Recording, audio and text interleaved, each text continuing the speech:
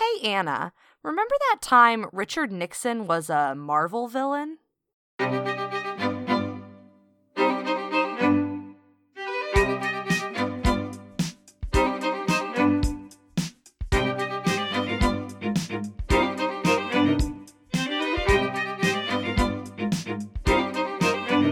Hello, and welcome to Remember That Time, an historical podcast. I am your host, Anna Webb. And I'm your host, Amanda Webb. This is a podcast where two sisters totally geek out on all of their favorite moments in history. And we're here and we're doing it. I'm tired. We're tired.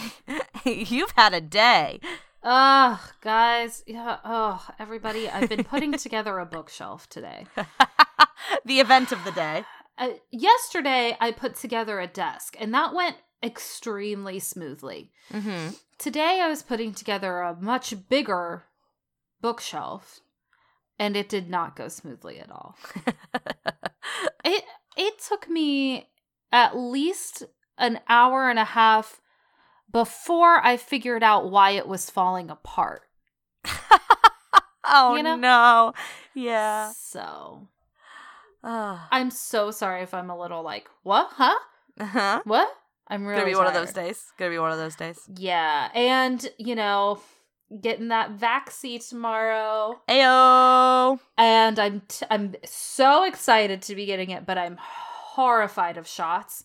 So I'm feeling a little anxious. But it's Just fun. in anticipation for that, yeah. I always get really anxious like a full 24 hours before at Sure. least. And like Sure. I won't be able to drink coffee tomorrow before I go get it cuz I'll get really like shaky and jittery. So that's fun. It's just like a fun tidbit about me for your day. Would you like a drink update? Yes, of course. Okay, I'm having some apple cider. Ooh, lovely. Not hard cider, regular cider. Just regular cider. I'm having some regular water. Just two normies this episode. Huh? Yeah, apparently. Two very tired people. All right. So this episode is going to be kind of weird. Okay. So I really want to talk about the Captain America comics because I find them fascinating. What I don't find fascinating is giving you a whole episode where I just like tell you the publication history of a bunch of comic books.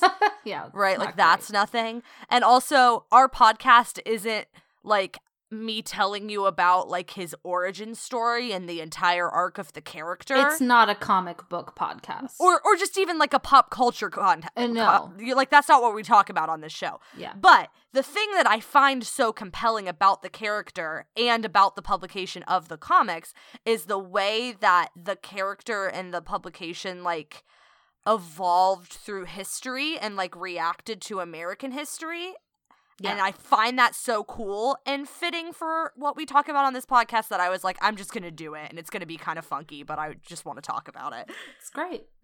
So, you're going to have to hang with me with this one. We'll kind of bounce all over the place, but we'll get there.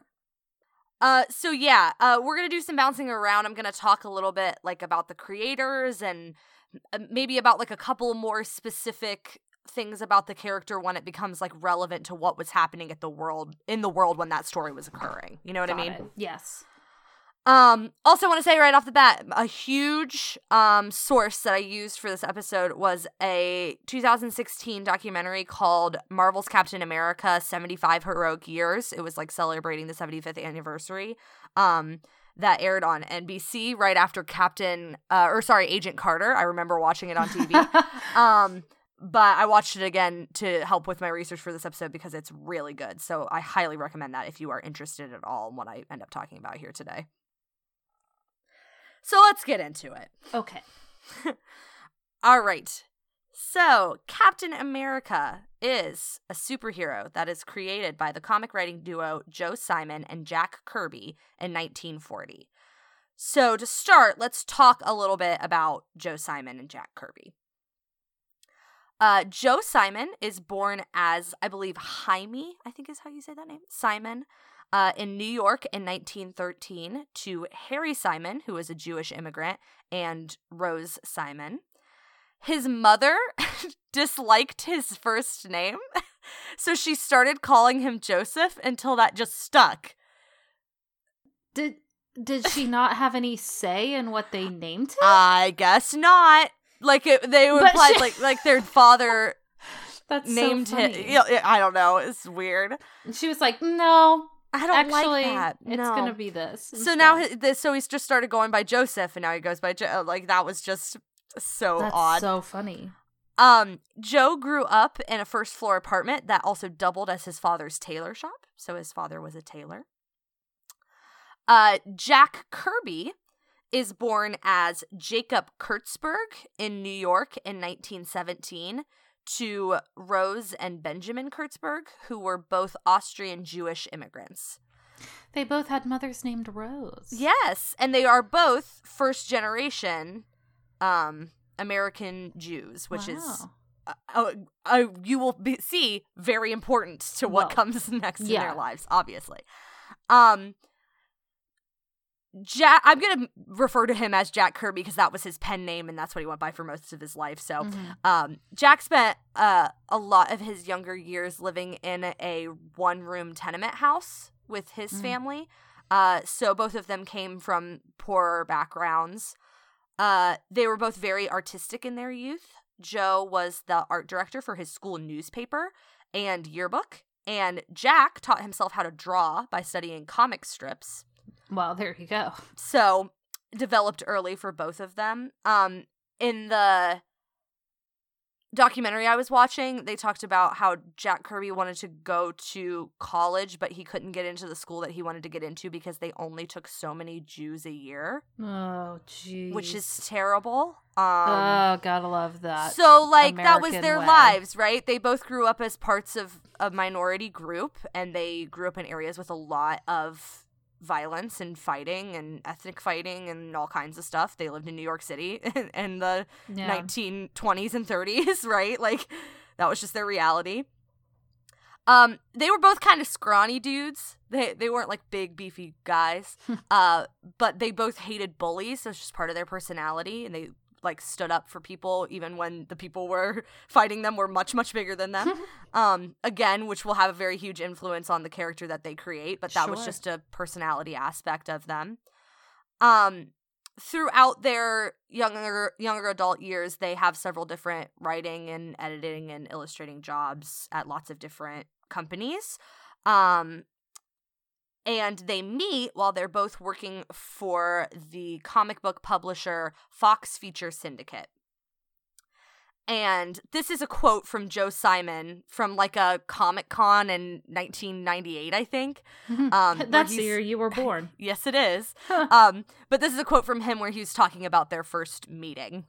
He said, I had a suit and Jack thought it was really nice. He'd never seen a comic book artist with a suit before.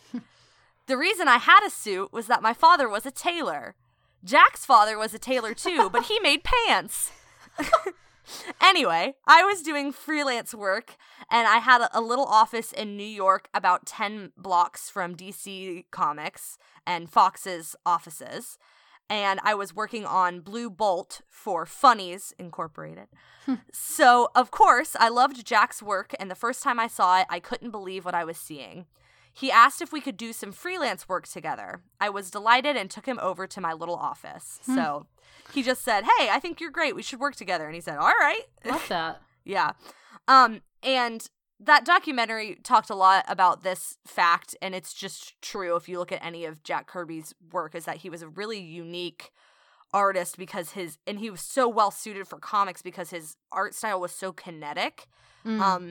Action is a really hard thing to capture in a drawing. Yeah.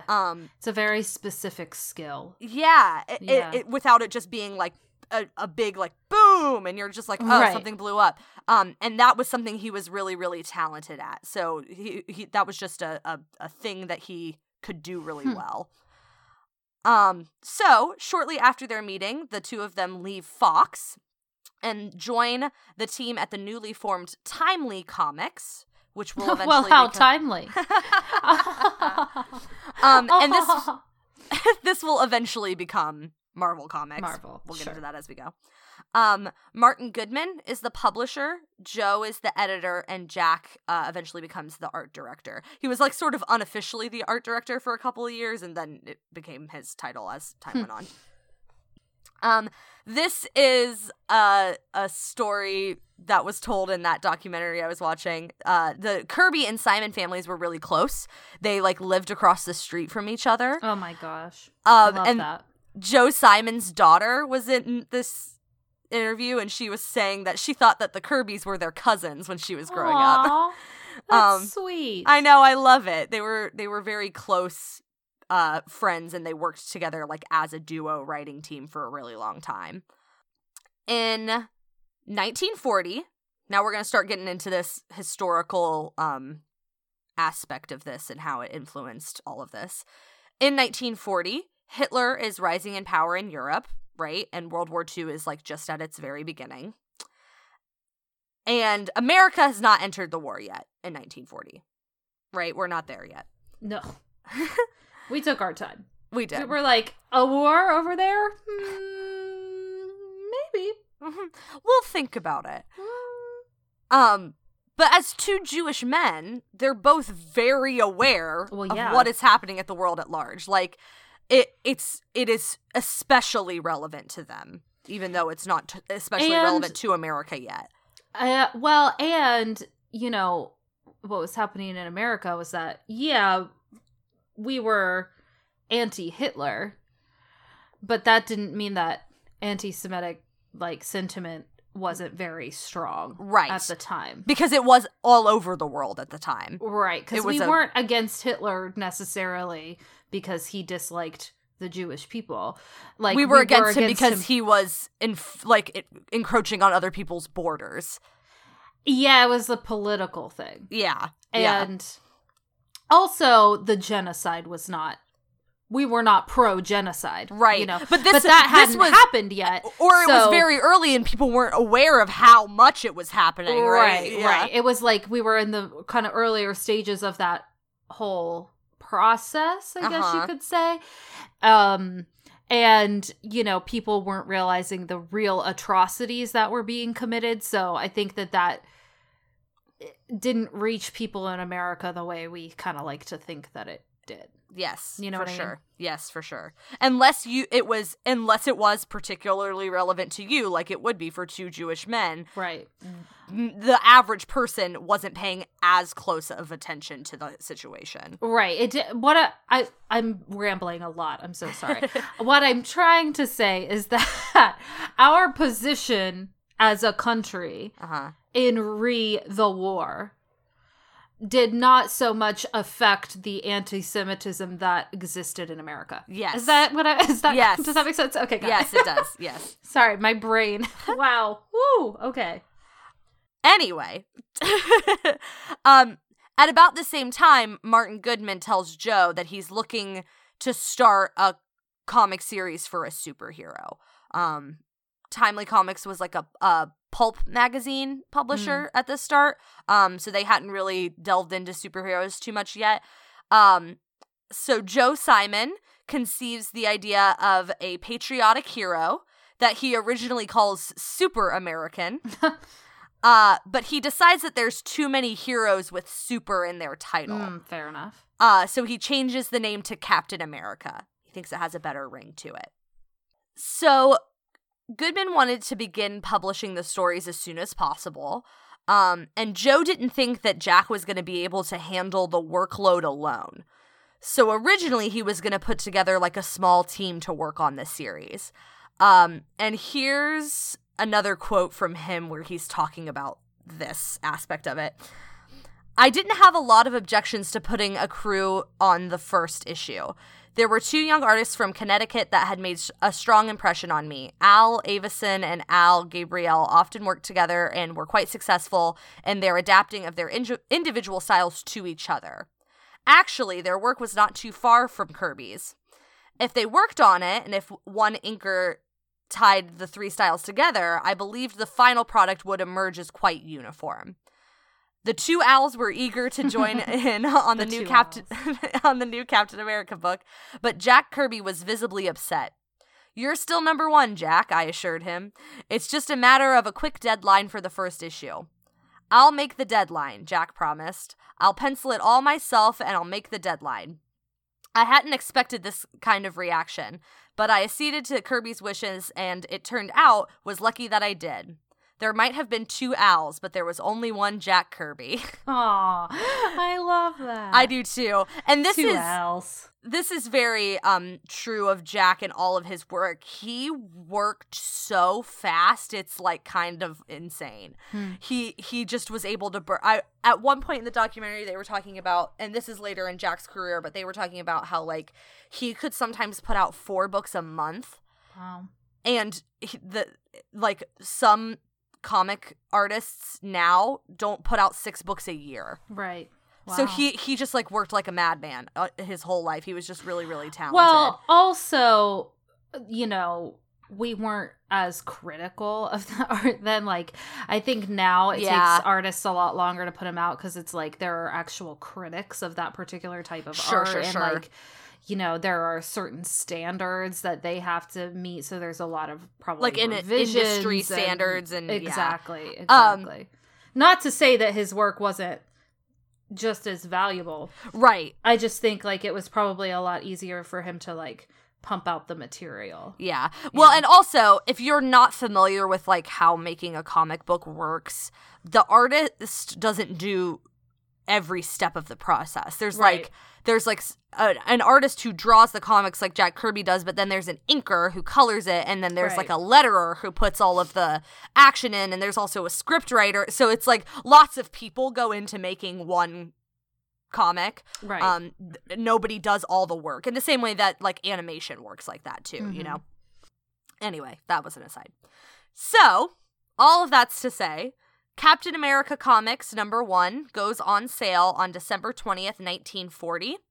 Its cover features a very iconic image of Captain America punching Hitler in the face. Oh, I love seeing Hitler punched in the face in art. And this was a year before Pearl Harbor and before America had entered World War II. So, now we look at that and we're like, yeah, of course Captain America would punch Hitler in the face. But in 1940, that's a hugely political statement to make on a comic cover. Because it's before the, like, propaganda machine really took over. And also, like, that, no matter what he's doing, that's a major world leader. Like, they wouldn't have made a comic of somebody punching the queen in the face, right? Like, well, though they might have. But you know what I mean? Like, even though the things he was doing was terrible, he still was, like, in charge of a country. That was a really bold move to make. it's like nowadays if someone were to make an image of their superhero punching like Putin in the face, it would be a similar like, except that it would be like, yeah, you're right, but like, wow, yeah, kind of. I mean, not as much now, I guess, because that's more common, because media is literally everywhere. But yeah, that's interesting. I think it's interesting that they took such a stance before the like propaganda machine was really rolling, because in a short amount of time that would become like the norm. A standard thing to see in media. Well, and it's kind of like they said, look, this is the position we need to be taking, and we need to say. And that also tells you that like that was a message that they decided they wanted to put out into the world, and that they didn't do just to hop on the bandwagon of the propaganda machine. Like they said, like, let's explicitly say that like this is what we believe America is, and this is what we believe America should stand against. Right. So, in our discussion of this is the quote I think I got from the Wikipedia. I just thought this was well said. Simon said Captain America was a consciously political creation. He and Kirby were morally repulsed by the actions of Nazi Germany in the years leading up to the United States' involvement in World War II and felt the war was inevitable. The opponents to the war were quite well organized. We wanted to have our say too, which is exactly what we were just saying. Yeah. And I also really liked this little comment from the documentary. Goodman was apparently worried someone would shoot Hitler before the first comic was published. Man, if only. Yeah. I mean, it wouldn't have been great for these comics, but would have been amazing for literally everything the world. Else. Yep, yeah. The first comic sold about 1 million copies, which was a lot of comics to sell in 1940. Despite its success, it was very controversial, like we were saying before. Jack and Joe receive a lot of hate mail and threats. The very early form of the American Nazi Party had a really strong presence in New York, and they harassed Jack and Joe. There were protests outside of the Timely offices.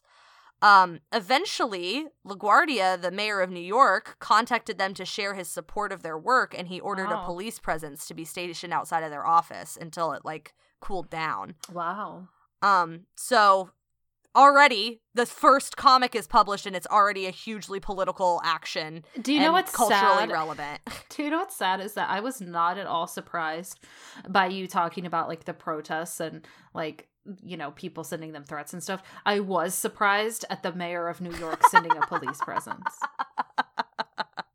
Yeah. That's the part that I was like, oh wow. Oh wow. That you're right. Sad. Yeah, you're right. After the U.S. entered the war, of course, Captain America only becomes more popular and more relevant to the American people. Now his enemy is very clear, as if it wasn't already before, you know. The early issues regularly sold 1 million copies each. Wow. They were really popular with soldiers abroad during the war. In that documentary, they were talking about how, like, you didn't have to be able to really read to be able to enjoy those. Right, yeah. It really brought people together. So before we get too deep, I want to talk very quickly about, like, the origin of that character, just so you understand him as we go forward. Mm-hmm. So basically, Steve Rogers is a kid that's born in the 1920s, grows up during the Great Depression. He's orphaned. He's real scrawny and has like 1 million medical issues. Yeah, we all remember how they made what's his name look super skinny in the movie. Chris Evans. Yep, it's so bizarre. It's really weird the way his Every face time tracks. I see it, I'm like, ugh. And it's so much more of the movie than you remember it being, and then you're like, what? I rewatched it the other day, and I was like, huh? It's like very early, Uncanny Valley. Yeah, that like makes me so uncomfortable. For sure. Anyway, he's a real scrawny guy. And he wants to like be a part of the war effort. He wants to be a soldier, but like he can't get enlisted because he has so many medical issues. And he, through events, meets this scientist who's working on this super serum that will make a super soldier. The goal is to make, you know, a bunch of super soldiers who can fight Hitler with less casualties and make America strong or whatever.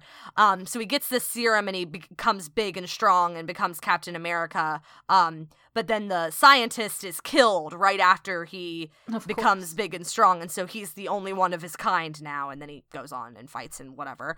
I'll also mention briefly that they thought that he needed a kid sidekick because that was a thing. It was a trope. Batman, Robin. Yeah. Yep, exactly. So they gave him Bucky, who I completely forgot was a child originally, because they don't make him a kid. In current canon, he's not. Right. Which it absolutely makes sense. It was the right decision, but I forgot that he was a child. Hello, his name is Bucky. Come on. Well, obviously, that's a kid. Yeah. But, you know, he was like the camp mascot that found Steve changing and revealed his secret identity, and he was like, well, now I guess you gotta work with me. He took a 10-year-old on the battlefield with him anyway. Yeah, I gotta say, don't love the pro-war rhetoric, but that's just me. Oh, yeah, and we'll talk about that as we go. The times, you know, I get it. Yeah. But I think that's part of why the comics were never really, like, for me. Right. I could never really jive with it, personally. And we will talk more sort of about that aspect as we go. Yeah. So yeah, that's Steve. We'll talk about him a lot as we go along. Anyway. Jack and Joe actually both leave Timely Comics for National Comics, which would eventually become DC. Yeah. Which is interesting. Because they don't believe that they're being fairly compensated based on how popular the series is. And they were correct. They weren't. They were getting like I think it was like $75, $85 a week, and when they signed for National Comics, they signed for $500 a week. Wow. So they weren't, goodness. So their last issue together of the original run is number 10, but the comics continue after their leave, and they're still just as popular. And Joe eventually leaves the industry. Jack will eventually return to Marvel, and we'll talk about that more later.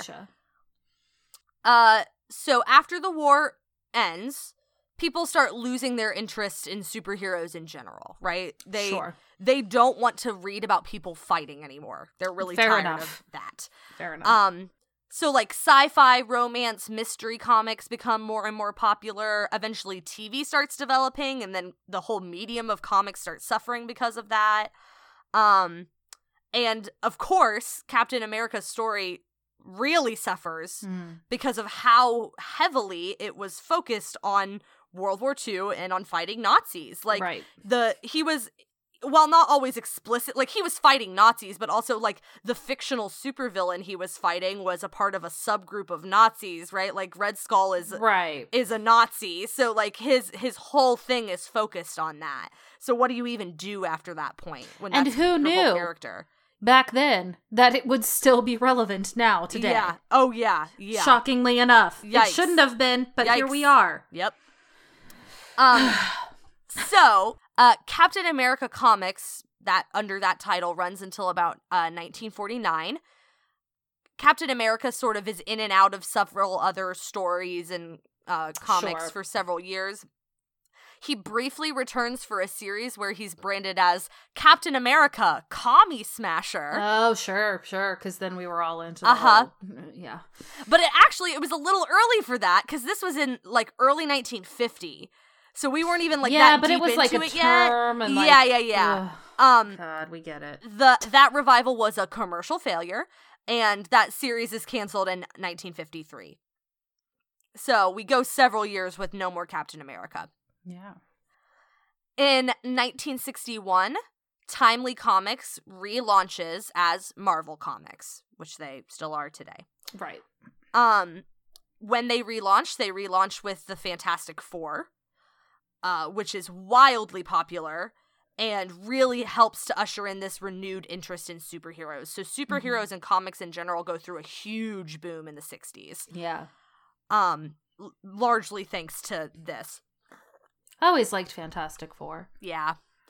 And this is about the same time that Jack Kirby rejoins with now Marvel Comics. So in 1964, they decide to bring Captain America back. Stan Lee, who we all know as Mr. Marvel now, he was with Timely Comics back in the day as well. And he's stuck with them, and he's with them still, or he was until he passed. So he decides that they need to bring Captain America back. He loves that character. Now that there's a renewed interest, let's bring him back. So he's reintroduced through the Avengers comics, issue number 4. The story... Never heard of it. Comedy. I'm kidding.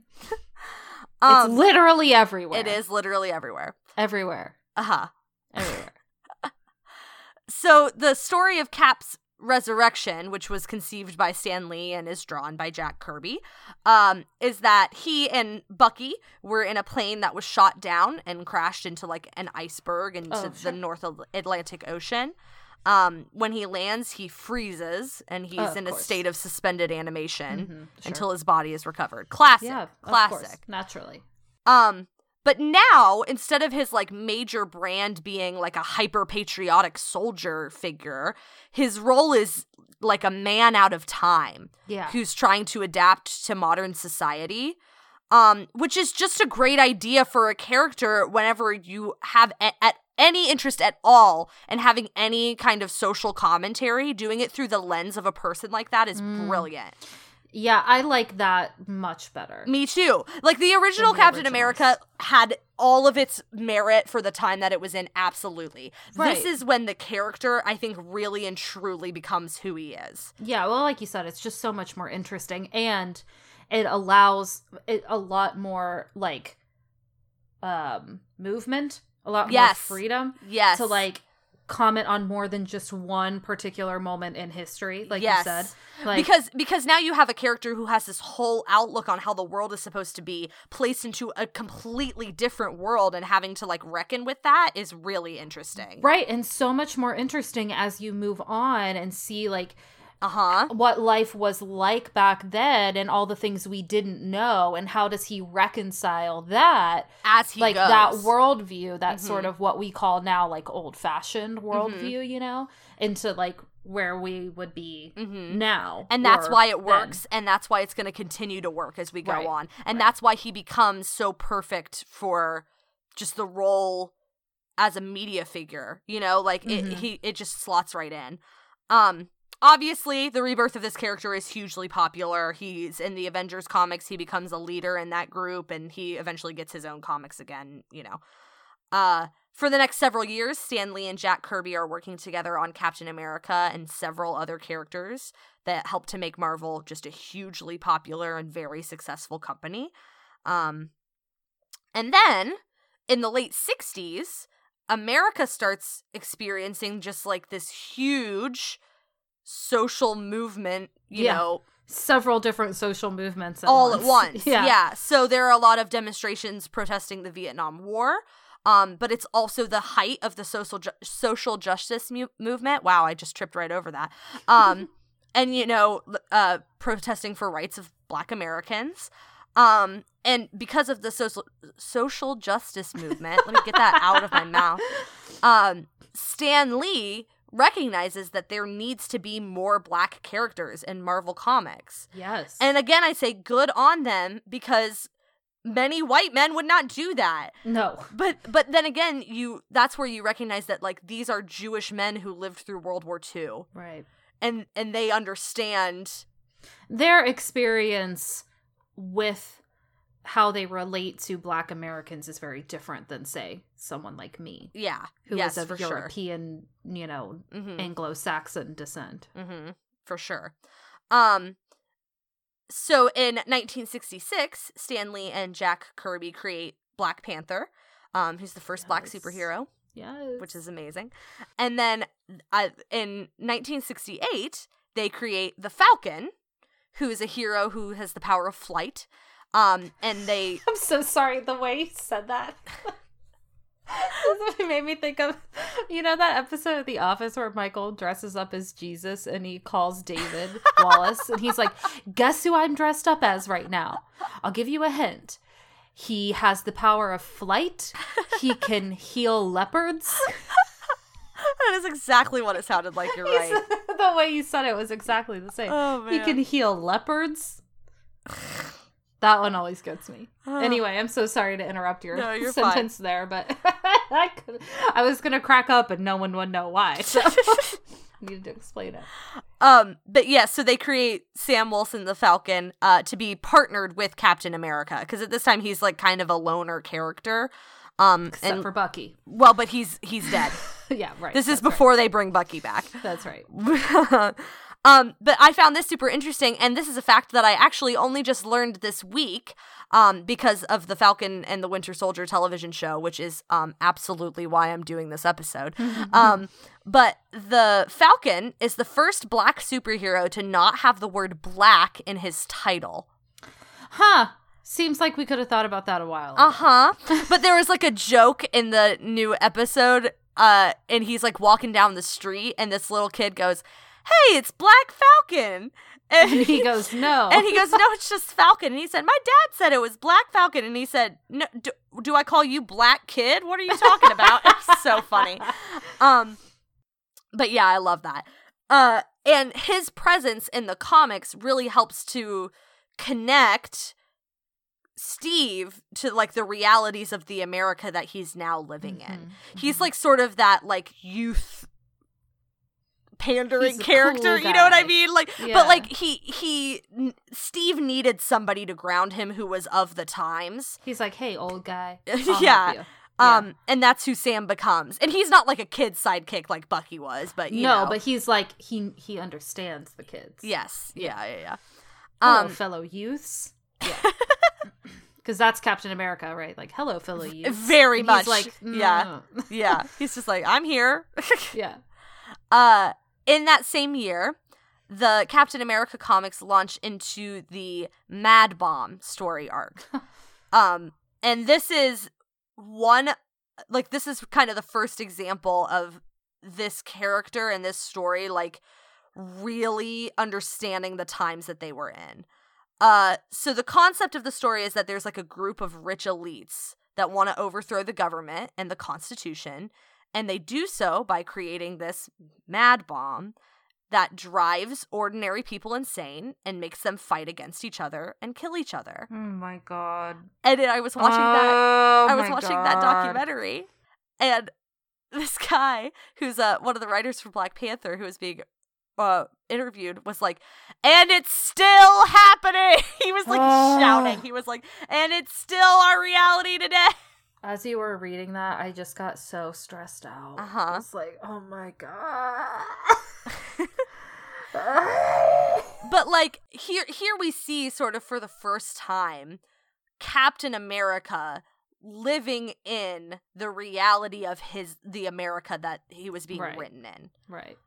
And then in 1972, the Watergate scandal breaks. Yeah, classic. I'm gonna do an episode on that sometime. Absolutely. By the way.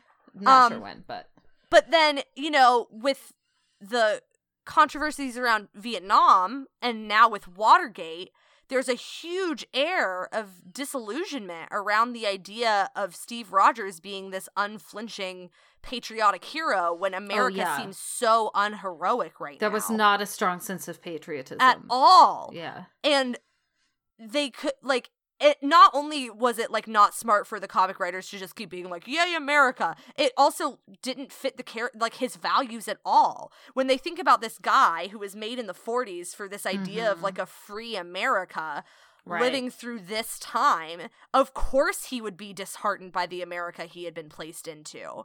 Because he thought it would all be better by now. Exactly. Yeah.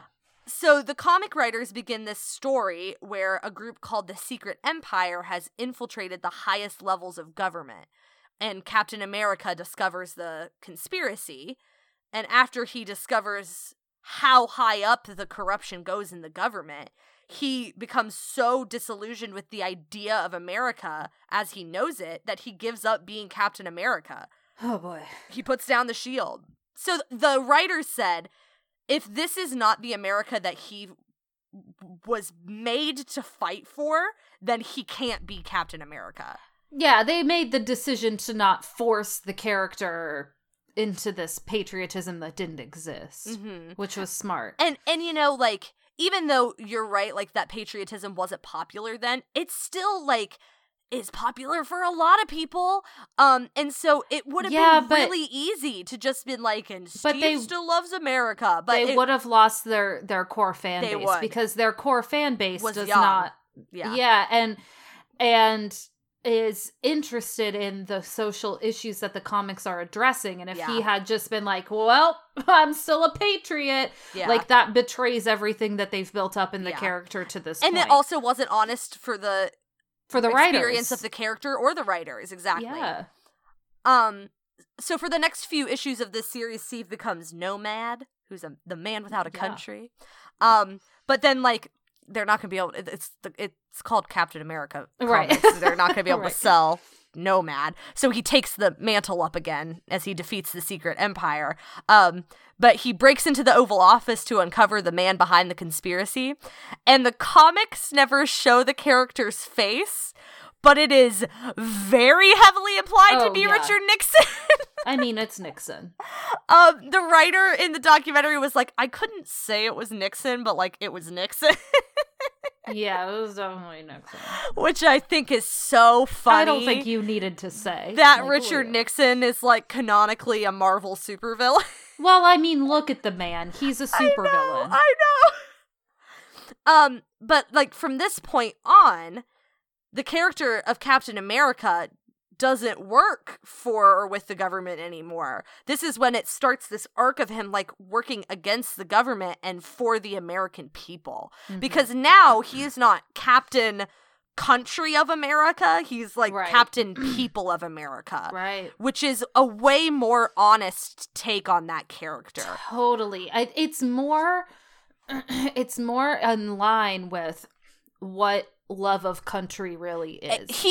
If he was supposed to be the ultimate patriot, then this is what good patriotism should look like. Love of your country is desire to improve it. Exactly. And that's, that's where the character goes. I think some people like see Captain America, or like if I tell people that like he's my favorite, they're like, why? Because I'm like not a very patriotic person in the way that we think of patriotism anymore. Like I don't care for America most days.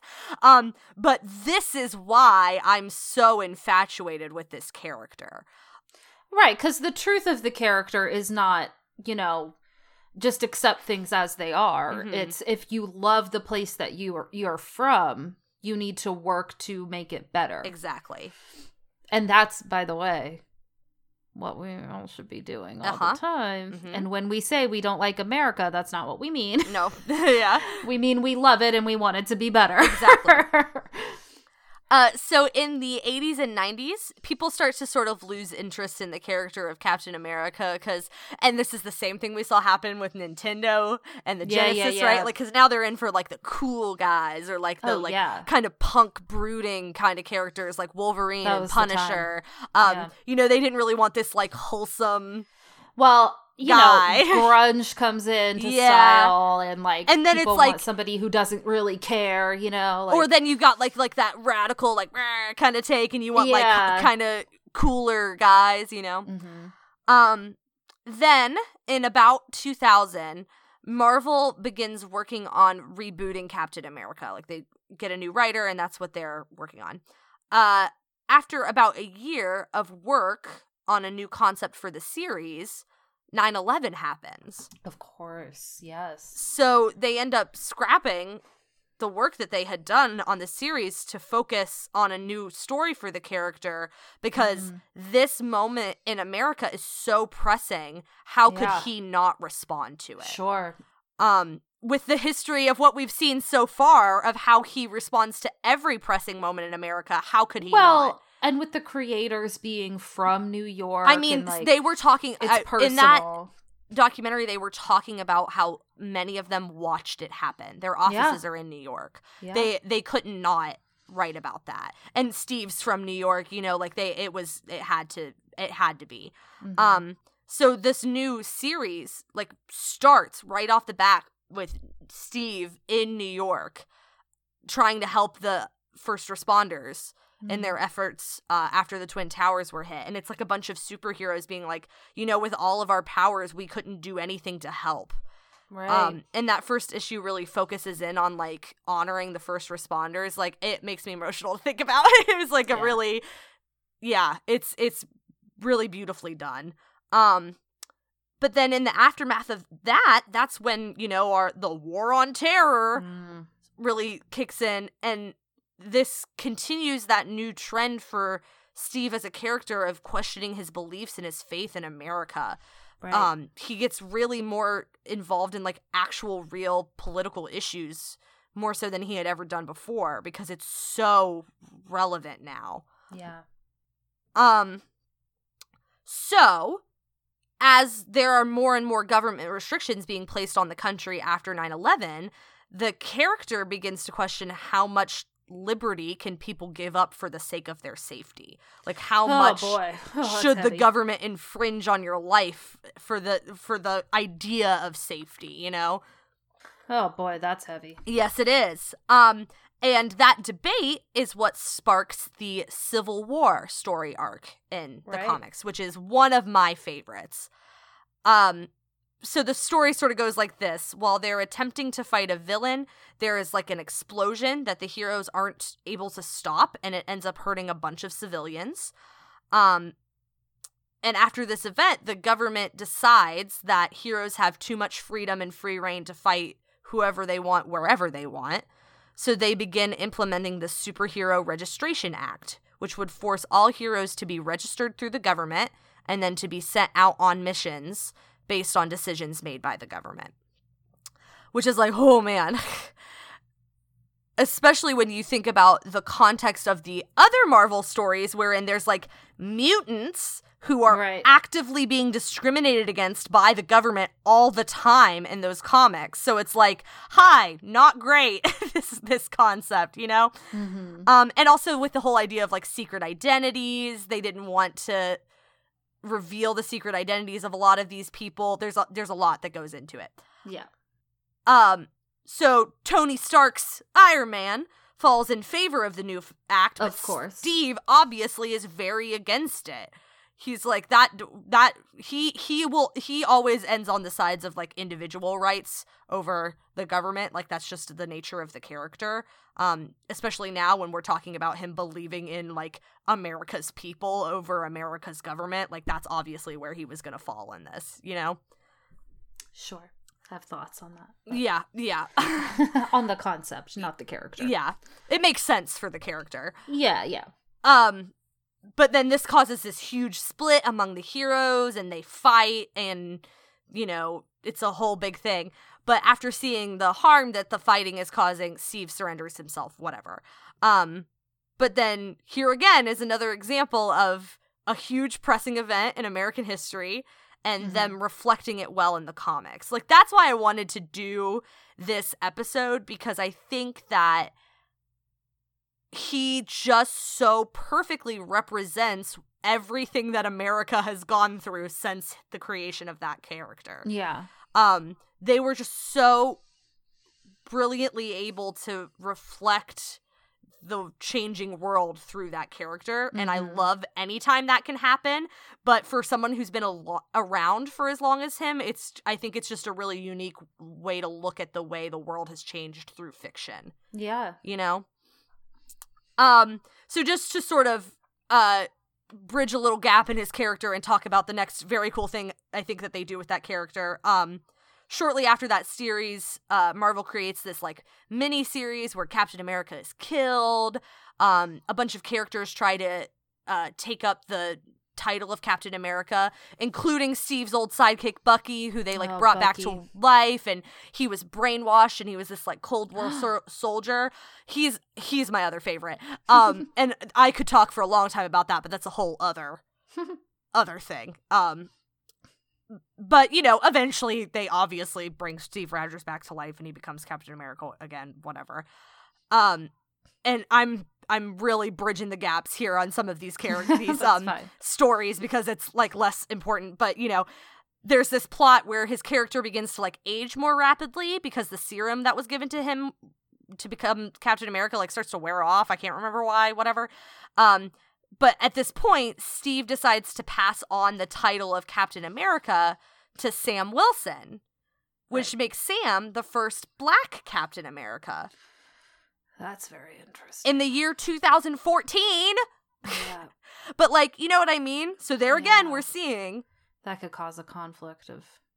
A lot of stuff. Yeah. Yeah. But, like, again, that reflection of the times. They're like, well, why wouldn't a black man be Captain America? But also, like, maybe why would they? Like, yeah. But then that allows them to go into Sam's character and the things he struggled with as a black America and the things that he thinks America should look like as a black man, which is what they're doing in the TV show right now, which is why it's so good.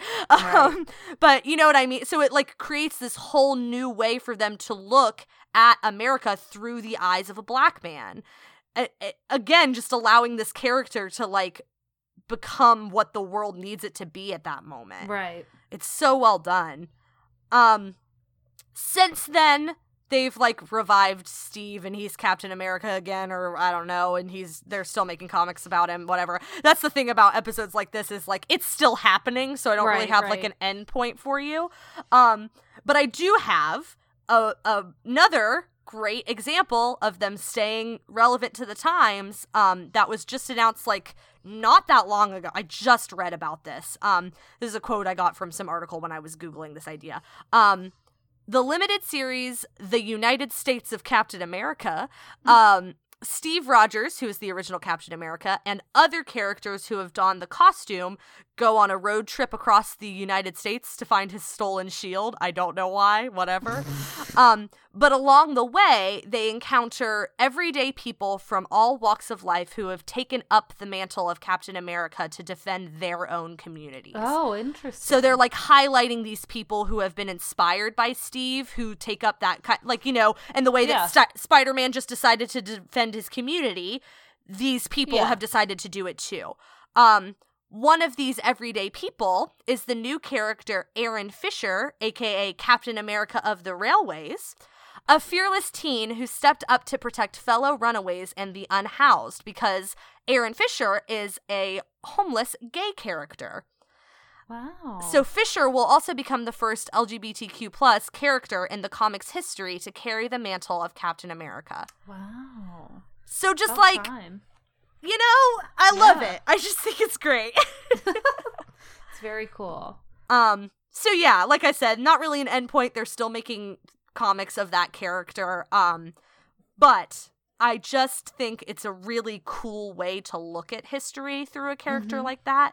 And I'm really happy and impressed with the fact that they continue to find ways to adapt a character created in the 40s, which by all rights should have been gone a long time ago. Well, it's so rare that you get a character that's basically like created to address the issue of the time, but that has the ability to live on. Uh-huh. So, like, you know, you couldn't do that with a lot of other superheroes because it wasn't their intention to begin with, to like be a commentary necessarily on the times. So, but like, you know, they made a huge political statement making the character in the first place. So of course that's what he was going to continue to be. It would have been dishonest. Well, yeah, you couldn't have done anything else with that character at that point. I mean, and then when they came in pretty hot, when they made the decision to like let other people be Captain America, to just say like, these are other people in America who deserve to like represent this country, and here's all the different ways that they deserve to do that with people like Sam. Like, that's so cool too. It just shows you how like the idea of what is and is not American has morphed and changed and frankly become better over time, though we're still, you know, working on it. But, you know, like, to not allow other people to be represented in that character would again be pretty disingenuous to the character to based on its the intention of it. Yeah. Right. Yeah. So, yeah, it's very interesting. I love that two Jewish men made a character intended to punch Hitler, and now here we are. And now we have a gay Captain America, and that just makes me really happy. Come. Just think it's really, really, really cool. And none of this involves all of the movie stuff, which could be a whole other... Yeah. I don't want to talk about that. It's a lot. To be fair. I find this very interesting. I was more of a DC gal myself growing up just because I loved the Justice League. Like, I really liked Superman stories and Wonder Woman and stuff. But, like, you know, it's just not my jam, really, for the most part. And, like, this is the history very interesting to me. I am so utterly uninterested in Marvel movies. I know. You love them They're so my much. favorites. I love them. But I just can't. I'm so uninterested. And it's not that I actively dislike them. Because there are some that I like. I like the X-Men ones, some of them. And, you know, I have never seen any of the Avengers ones because I'm not interested. Every time people start talking about it, I'm like, I'm sorry. I know you're really into this. I just can't bring myself to be interested. But, like, you know, the history of the comics is interesting to me. Yeah, that's the other thing. I like to know about the creators. And... I find history of comics in general to be interesting. Yeah. The medium is really cool. In the same way that I think, don't dislike comics. I like comics. Yeah. I'm just, like... I don't know. It's just like something about this massive movie franchise, even when it wasn't massive yet. I was just like, okay. I don't know. Maybe it's because the Dark Knight trilogy to me was like so good that after that I was like, you just didn't care anymore. Yeah, I just didn't care anymore. That scratched DC the itch, ones. And then you were fine. Yeah, even for other DC ones, I was like, okay. But I mean, to be honest, those weren't as good. But you know, whatever. Did I say Wonder Woman earlier? That's not what I meant to say. When? earlier when I was talking about Superman. You said you liked Superman and Wonder Woman and other people like that. Yeah. You, like, listed a few. I meant to say Supergirl. Oh. But I do like Wonder Woman. I just had a moment where I was like, did I say that earlier? And that's not what I meant to say. I meant to say Supergirl. But I liked Wonder Woman too, of course. Hello. Yeah. Who doesn't? Yeah. An icon. But yeah, you know, and when I was younger, like Batman was the thing. Mm-hmm. Like everybody was super into Batman when I was younger. So maybe that also is like, just because I wasn't into like the Marvel comics, like maybe, you know, I don't know. Batman and Superman were just more popular when I was a kid. Yeah. So it just, I don't know. So this was really interesting. I'm really glad I learned about it. I very much enjoyed this episode. I'm glad. I don't want anybody to to expect that I will ever be interested in any of those films, because I'm just not. Listeners, if you would like to talk about superhero stuff, talk to me about superhero stuff. I'm happy to talk about it. I love it. Amanda's the one to talk to about that. Yeah, hit me up. Man, wow. I'm trying to muster up some enthusiasm for him. I just can't. I'm sorry. It's fine. It's just not my thing. And now it's like too dug in to get into it now, so like what would even be the point? Oh my God, yeah. Not worth it. I cannot. Can you imagine right now being like, I'm going to go back and watch all of the Marvel movies to catch up on the universe? No, thank you. I did that with a couple of friends like just before Infinity War, and it was a lot. Okay, but you've seen them already. Yeah. So you I'm just saying, like, I know people who have done that, and it was rough. No, thank you, please. Well, that was a great episode. Thanks. I don't know what I'm going to talk about next time. Haven't thought about it. Like I said, I'm really tired. So yeah, the only reason this one hit this week is because it's been on my list for a long time, and then I've been very into Falcon and the Winter Soldier, and I was like, it's time, I gotta do it. Yeah. Yeah, so I don't know what it's gonna be next time, but if you listeners have any suggestions for topics, or if you have questions or comments, etc., you can email us at rememberthatpod@gmail.com. And you can also find us on Twitter at RTTpod. We're also on Facebook. If you just search the name of the podcast, we'll pop up. If you would leave us a rating and review wherever you listen to this, that would be amazing. And if you want to find me on the internet, I am at The Real Anna Webb. And I'm at ACW Nerdfighter. Tweet me about Marvel, please. I'd love it. Well, there you have it. That's the call to action today. Yes. So until next time, remember that time.